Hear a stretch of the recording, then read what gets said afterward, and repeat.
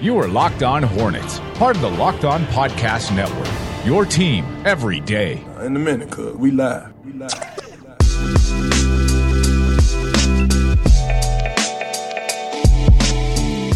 Welcome to the Locked On Hornets podcast. Walker Mail, Nada Edwards here with you.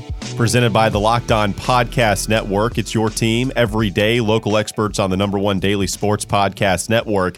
Check us all out on Twitter at Walker Mail, at Nada the Scribe, and at Doug Branson LOH. You can find the show handle on most social media platforms at Locked On Hornets. We're going to talk about the Kings game last night. The Hornets, they do get a victory in that one, so a 2-game winning streak. I don't know if it's a winning streak until you win 3 in a row, but we've been deprived of a few wins here recently, so I'm going to say it's a winning streak, and hopefully they can get a true one against the Suns this weekend. 114-95, so a good win for them.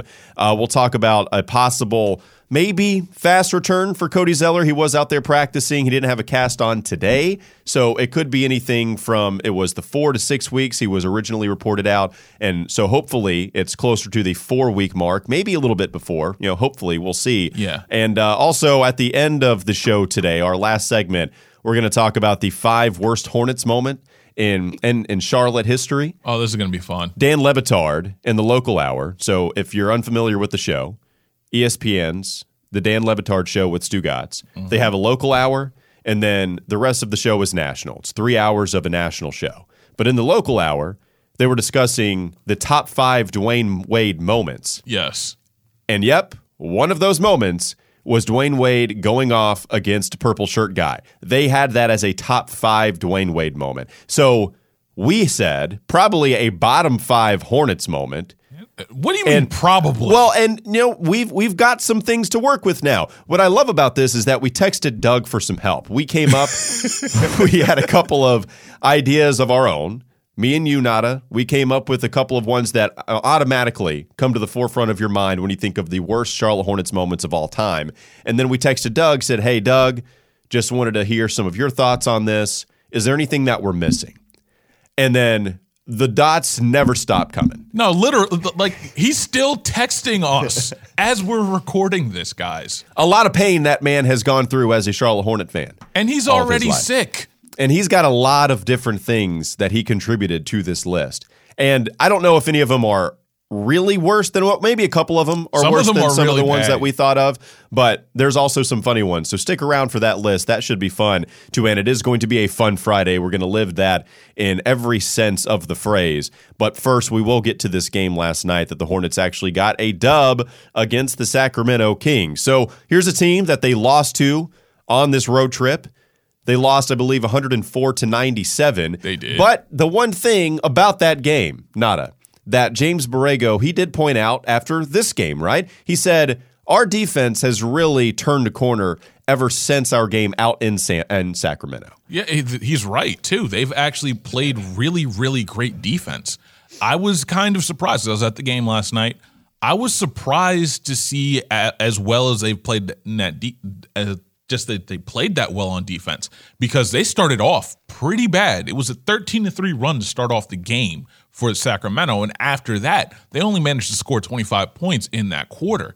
The fact that they recovered after that early snafu was kind of a testament to them locking in on defense and showing up. So allowing 104 points to the Kings, not bad. I think you allow, not bad at all. If you allow 104 points to an NBA team this day and age, then you did a pretty solid job defensively. You allow 93 points to the San Antonio Spurs, excellent, and you allow 95 points to the Kings. Not of the last 2 games, the Hornets have not allowed the opposing team to have a 30-point quarter. That is excellent for the Charlotte Hornets, because James Borrego said that that was something he wanted to prohibit this team from doing. Hadn't been able to, but this has been, in Borrego's words, the best stretch of defense that this team has played, he thinks, all season long. I don't disagree. And the fact that it was one of those games was against one of the hottest teams in the league when it came to best record since December in San Antonio, you can only be encouraged that, hey, this may be able to be a thing going forward. Are there going to be lapses? Are they going to give up big runs? Yes, because it's the NBA. But when you start looking at guys like MKG starting to guard their man, you're starting to see less defensive lapses from a Jeremy Lamb. Kemba's locked in. Marvin's doing what he's always doing. You get the occasional semblance of like solid defensive play from Billy Hernangomez, and we'll talk about him more later. But he heard us. Right. He did hear us after Yes. his performance last night, which was fine. Yeah, I think it was my calling him La Puerta Batiente. Right. Like he understood exactly what I meant when I said that. So he's listening, and Well, he we does appreciate speak that. Spanish. I would imagine he does understand exactly what you're saying because of his native tongue. But also, you see the defensive effort from Billy Hernangomez. It really is from everybody on this team, at least from what they've done the last couple of games. And really the only guy they didn't have an answer for, I feel like, was Buddy Hield. Buddy Hield. Yeah. Man, I'm kind of having a little bit of a crush on Buddy, just watching his numbers this season. He goes 9 of 18, 6 of 11 from 3.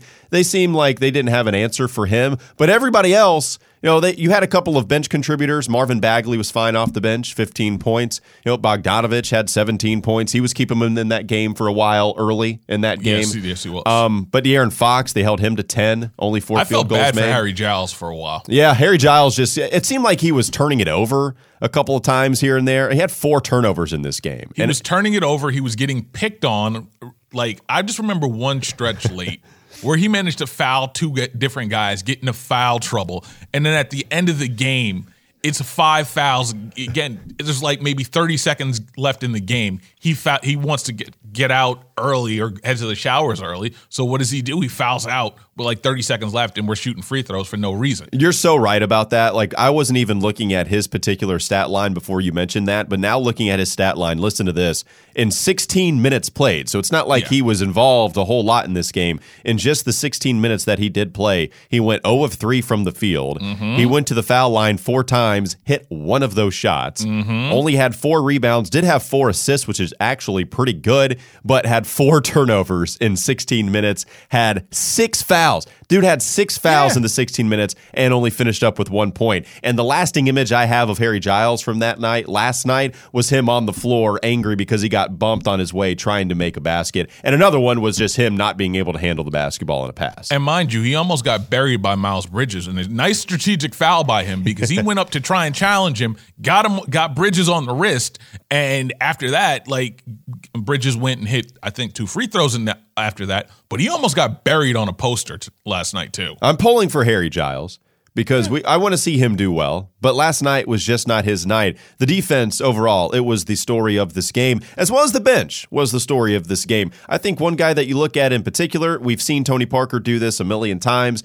He did it again last night in just 18 minutes. 14 points and 6 assists. Tony Parker, once again, what else is new? Guy's incredible. Yeah, he was. He was. But the other guy that I want to point out is Michael Kidd-Gilchrist. Yeah, at the beginning, really set the tone for the bench, giving you 15 points, and a lot of those points came early. A perfect 7 of 7 from the free throw line. Now, the funny thing is, if I would have told you that Michael Kidd-Gilchrist was the leading scorer going into halftime, how down do you think the Hornets were going to be? I would have bet that they would have been down, and I would not have believed you had you even told me he was going to be the leading scorer for a certain while, not even just off the bench, but for the entire team at some point. And I want to look at his game log because I feel like MKG had not had that much of an impact offensively in recent games. There was that stretch at the beginning.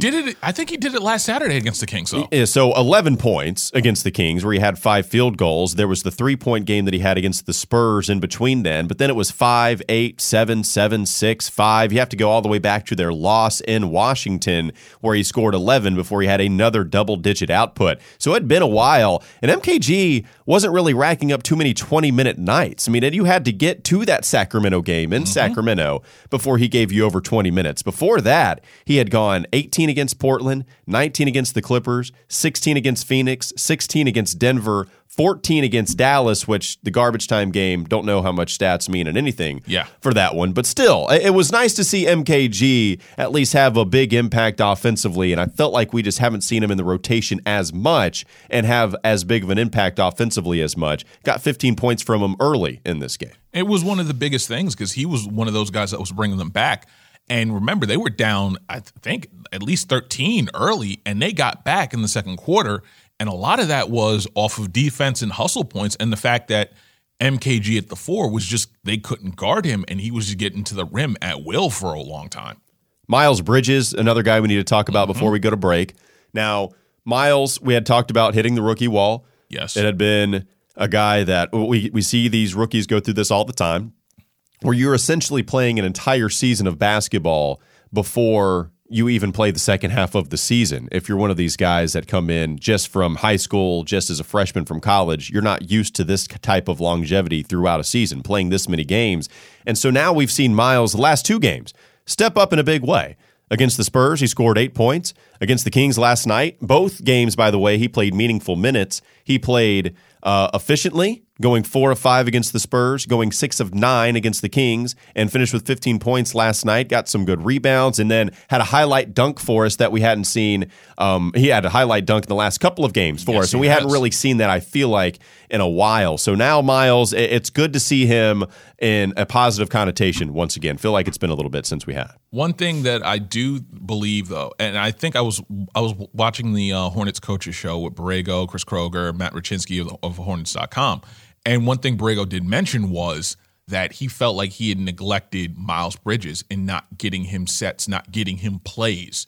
And the fact that we're seeing them run plays for him to get him to go to the basket, the 3-pointer's probably not going to be there this year. It might not even be there next year.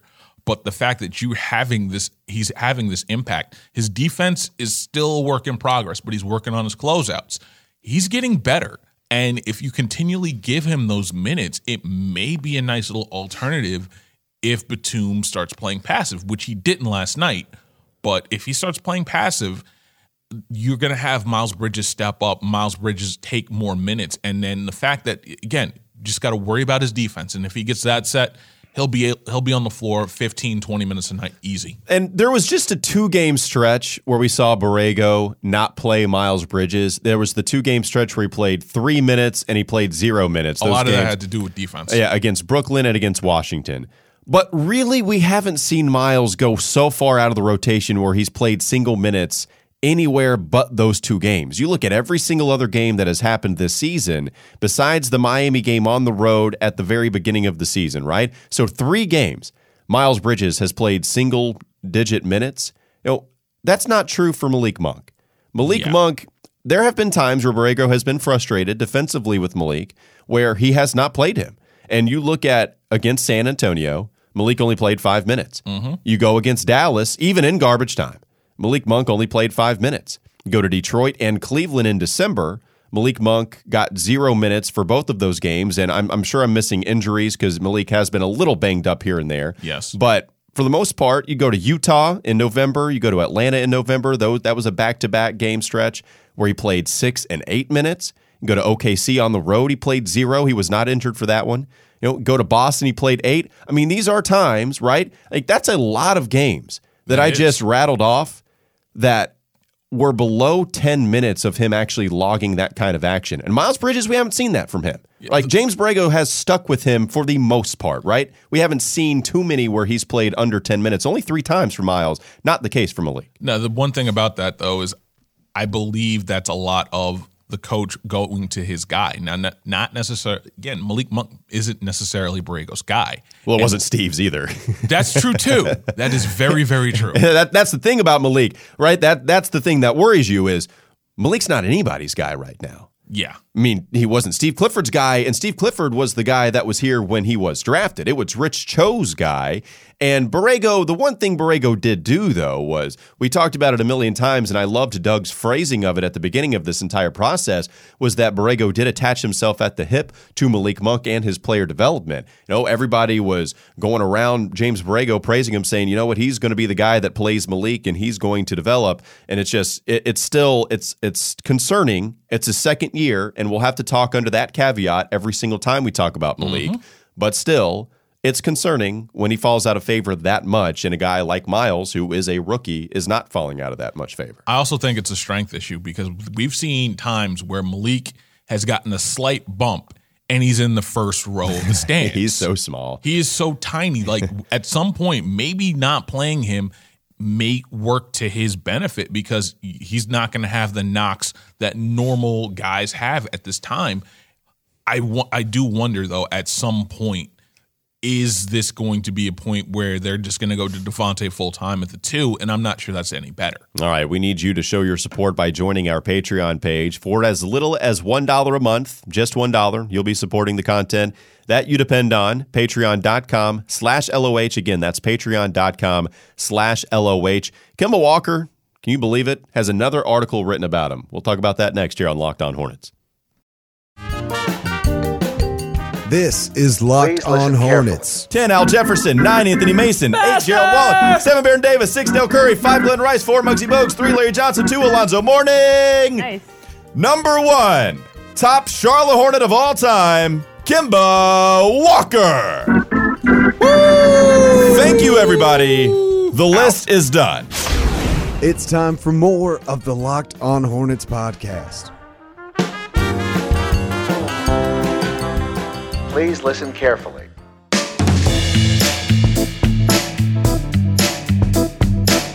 These new beats, what are these from? You bringing your own spice into the game? What's going on, Nana? I just found it and I hit the button. I was like, okay, let's go with this. All right, I'm listening carefully. That's new, but I like it. I like it too. All right, thanks for joining us here on the Locked On Hornets podcast. I told you before we went to the break that there was another article written about Kemba Walker. There's been a lot of these. Yeah, none by me. Right. So I can't be happy about which you this. always feel some type of way about. Yes. Zach Lowe wrote one, and Zach Lowe is one of the guys that everybody, when he drops an article, everybody stops what they're doing. They go and read Zach Lowe. Mm-hmm. And when he dropped that Kemba piece, what was it, about a month and a half ago, something like that? Yes, I'm still very bitter about that, too. That had you feeling some type of way. So now Jonathan Abrams. Yes, the guy that wrote the book on The Wire. A show that, mind you, you have not seen. And that might be a bottom 10 Hornets moment, too. It's just a bottom Walker moment, right? Yes. Maybe it's a bottom Hornets moment because I'm affiliated with them, I guess, through the podcast. Yes. But it's just about a me moment. And I fully take that responsibility. I am just not shocked, but it is kind of surprising to see how much national love is coming towards Kemba's way. Like, we have seen Zach Lowe write an article. We've seen Jonathan Abrams write an article. We've seen him go on The Jump. We've seen a lot of national love head towards Kemba Walker. And it's just, one, it's not coming his way if he didn't get off to the start that he did this season. Yeah, 60 points will get you a lot of love. And good performances sandwiching that, right? I mean, on either side of it. You know, there was a bad month in December, but I feel like we had seen so much of the good Kemba before, we had kind of given him a pass on, okay, we're not going to pay attention to this bad December. And now Kemba has kind of came back from that. You know, he's performed a lot. Has. So what we've seen from Kemba, it's just, I don't know. Look, I wasn't in my prime article reading space when I was, when Alonzo Mourning was here. I'm 26 years old, right? So I wasn't exactly reading all the articles about Alonzo Mourning when he was with the Charlotte Hornets. I wasn't exactly reading about Glenn Rice, who is going to be honored this weekend, by the way. Saturday. Right. I wasn't. It didn't seem like there was this much attention, though. It didn't seem like there has been this much attention surrounding a guy as much as there is with Kemba Walker, as there has been with anybody else within this organization. Kimba's getting the most and more than anybody has playing for this organization. But a lot of that is the digital media landscape. That's true. Like, again, Charlotte is still a top 25 market, and when you have an NBA team, that's going to garner you a little bit of favor. Now, granted, it works only one way. It might work the other way if you're that putrid. See the 7-59 year. But the big thing for Kemba is that he's probably a top 5 point guard, maybe even top 3 this year. He's going to get this kind of love, especially when, he's a free agent at the end of the year. Well, and it's just, we've seen him bring it to a new level. And I guess I'm not shocked that he's getting this kind of love when you see the kind of way that he is performing, but it's unfamiliar for us. Yeah. I mean, we are not used to this kind of attention, right? I mean, we've seen Kemba get so much love about the Charlotte Hornets, where the Hornets are a topic on Around the Horn. Kemba is a topic on Around the Horn, whether he can win an MVP or not. We're not seeing any of these guys go on the jump. I mean, when's the last time that you actually cared about a Hornets player appearing on a national television show before Kemba Walker? I mean, even Muggsy Bogues on Space Jam. Yeah, that's right. I mean, it was Muggsy. Exactly. I mean, that was it. You're getting LJ, you're getting Zoe. I mean, you just weren't getting all that much. And Kemba is a true Hornet in every sense of the word. And I think this is what this article, it talks a lot about his relationship with the city. Yeah, because it starts off with him at a Dave & Buster's in the suburbs. So Pineville. You're thinking that, or maybe, I don't know, Concord. Maybe. Why would he go to Concord? Well, Concord Mills. Yeah, I don't know. It's not too far from Charlotte. Like, literally? I don't know. I'm just saying other Dave & Buster's. I don't know. I didn't know that was a point of contention with you. It is a point of contention. I didn't realize that. But it starts off with him playing Pop-A-Shot at a Dave & Buster's, and there's a couple kids that he plays with. Set the record. Right. He's set a record there, which I want to go set the record wherever he did, by the way. I want to go see if I can do it. But it goes to show the relationship that he has with the city and how he kind of likes the quote, he calls it the country because he's from New York, right? But it's like the city country, and how much he likes the flow, the vibe of the city. And it's all about whether that money's going to talk enough if offered by another team to pry him away from Charlotte. And this is somebody that has talked about his love here, and at least it seems genuine, and I don't doubt that it's not genuine. I just, again, when different things are in play, things that you can't account for, like your feelings when other teams want you. Maybe they're contenders that are offering you just as much money as the Hornets do, or just as much money as they can, and it's not enough for the Hornets to keep you. You know, who knows what Kemba's going to decide. But there is a genuine love for the city that Kemba has. There is a genuine love for the city. And again, just to shill my own work at this point, I did the season preview for Dime for the Charlotte Hornets this year. And I said for them to have a successful season, it's to do whatever it takes to keep Kemba Walker. I think as long as they make the playoffs, he's staying. There's already rumors right now floating around that this is a done deal. Now, granted, I don't want these rumors to get to the league office because then we have a Joe Smith situation, and I'd rather not have that. But I think it's a done deal. I think he's saying. I think he's staying. I also think that this has been, like, if you read between the lines, I've said on this podcast before that he's not going to New York. He hates New York. He even, like, literally, he states that in this piece right now.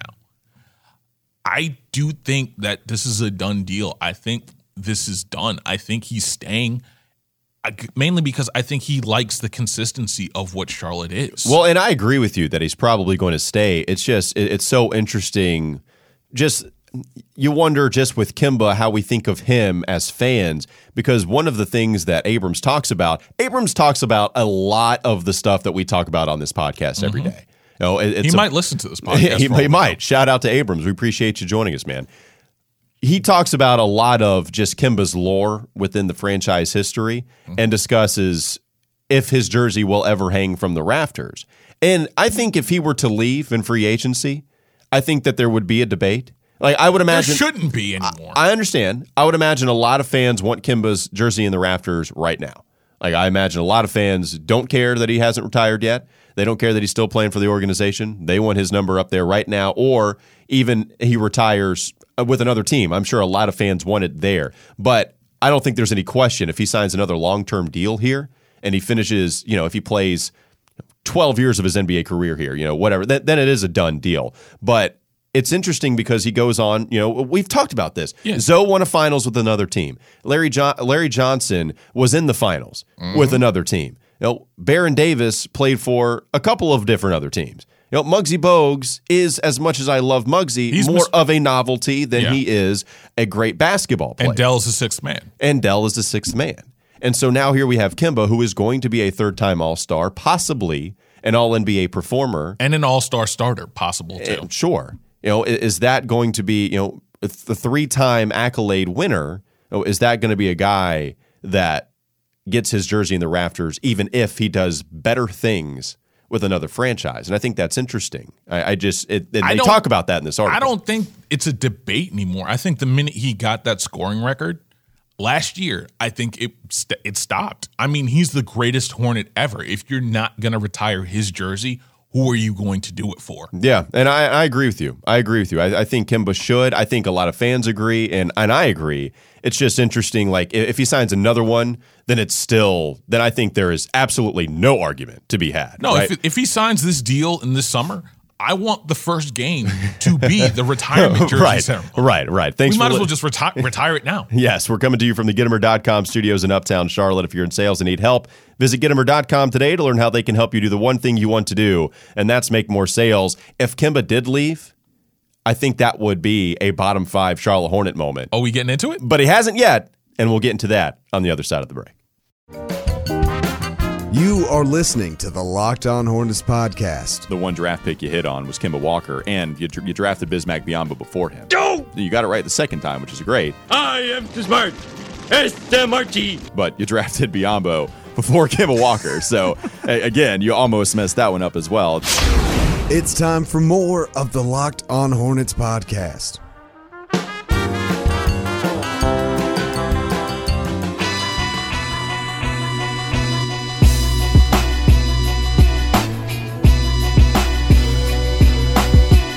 Doug's last message that he sent to me was, after listing some of the other things that maybe we didn't think of in contention for bottom 5 Hornets moments in the Charlotte organization history, the last text he sent to me was, I could keep going, but now I feel sicker.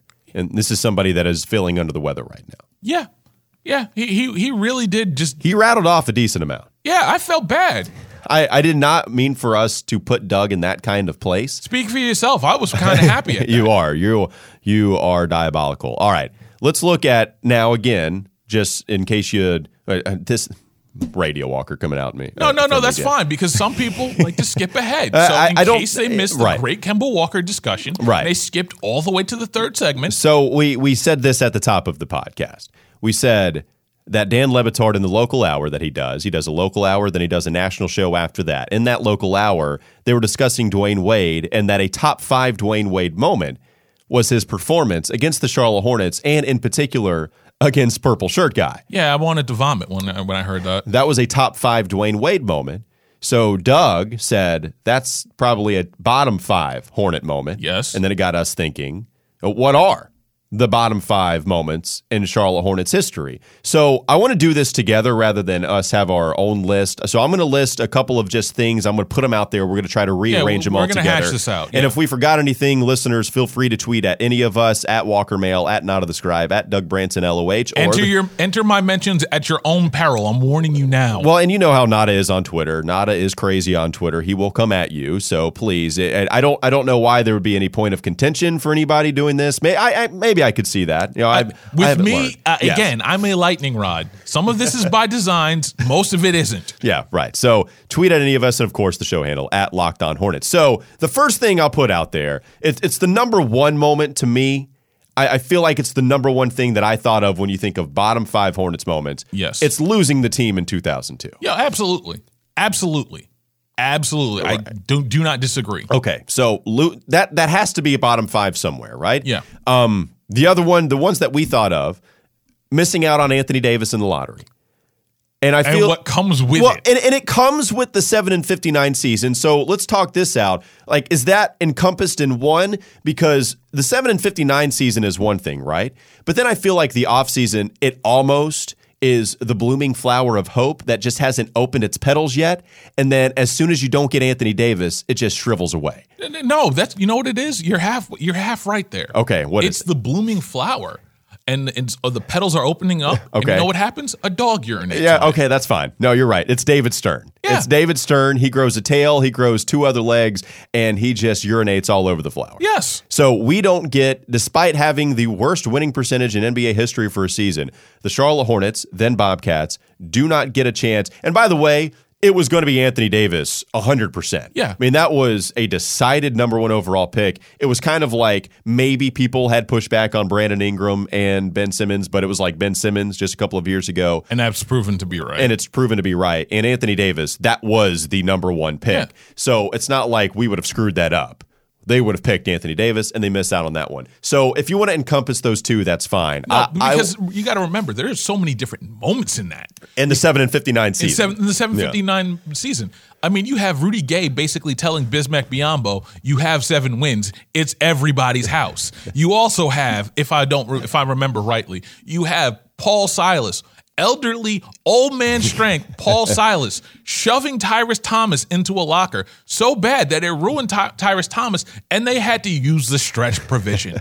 Again, there's more to this. Can you tell I've been to 20 of those home games that year, and I still suffer from the damage? That's not a moment. That's an umbrella, man. I mean, that 7-59 season, there were so many. We could come up with 5 just off of that season. We absolutely could. That would be worthy of the bottom 5 franchise moments if you just wanted to take sheer moments. The other one we'll get to, Wade in purple shirt guy. That was one that's what started all of this anyway. The other ones that we brought, what about Zoe wanting to move? I think now this is kind of fringe worthy. It's fringe. Zoe wanted out of Charlotte. And since then, he's given love back to the city. I mean, we've honored him, right? Mm-hmm. I mean, he has been part of this 30th anniversary. But Zoe did want to go to Miami, and there was a trade. But that trade, it did bring Glenn Rice. It was one of those 6 in one hand, half a dozen in the other. And we all love us some Glenn Rice. I mean, Glenn Rice was awesome. And they are going to honor him this weekend against the Phoenix Suns. So that's going to be very cool to see. But Zoe wanting to move, you got Glenn Rice out of that. So, maybe Zoe's not that bad. Look at you, Mr. Optimism. Yeah, I understand. Losing Game 7 to the Bucks, that's a bad one. Because you win that one, then you go to the Eastern Conference Finals, and it would be the only appearance that you would have in Hornets history in the Eastern Conference Finals had you just won that game against Milwaukee. Yeah, but here's the thing. Did you really want Allen Iverson, like peak Allen Iverson, in the Hive, just destroying and burning buildings? Oh, yeah, you want that. I mean, you want an ECF under your belt. You can go home 4-1? Sure. 100%. What sense does that make? I want the appearance at least in an Eastern Conference Finals, because now think about it, Nada. I mean, you're not going the 18 years that we've had since then, the 17 years, saying the Hornets have never even been to an Eastern Conference Finals. Like, you can't say that had they just won Game 7. What sense does it make to say we went there, we got destroyed, and then we haven't been there since? Because that's an accomplishment. No, it's not. To go to the Eastern Conference Finals is absolutely an accomplishment. All right. You know what? I ain't going to argue with you on this. Good. I'm right. All right. Let's go on to some other ones that Doug texted us. So Doug texting us some. So we sent him the text, and then he said losing Game 7 to the Bucks. That was the one that he offered us, and I agree with it. Another one was Bobby Phills. That is a dark moment in Charlotte Hornets history. Yeah. That one's got to be there. A lot more sentimental, a lot more heartfelt. But Bobby Phills and his car crash and his fatal car crash, certainly one that belongs in the bottom 5 Hornets moments in history. LJ leaving. Yeah. We had Zoe leaving, kind of. LJ leaving. That one hurts a little bit too. Does hurt a little. Because it brought a little bit of a cultural aspect to Charlotte, right? Grandmama, LJ leaving, that was a bottom 5 moment. He said Mason getting hurt. I don't remember that. I don't remember it as much either. So, and then my favorite one is Derek Coleman, and then he follows it up with just Derek Coleman. That's all. Like, that's it. Just Derek Coleman.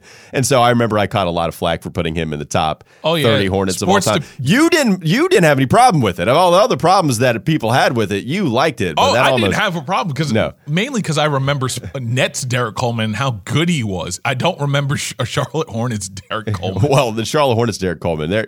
We won't try to make people run off of. I'm not going to relitigate that one. Sure, I don't want to either. And real quickly, he did mention Silas choking out Tyrus Thomas, and he also mentioned trading Kobe Bryant, but that's one thing that was always going to happen anyway, so we don't have to talk about Kobe. But bottom 5 moments, I feel like we named him at first. Losing the team in 2002. Yeah. Anthony Davis, 7-59, that can be all encompassed. Bobby Phills, that one probably just holds a special place. That one's the true number 1. Yeah. And then we talk about the other bottom 5 because that one's such a different one where it just belongs in a conversation by itself.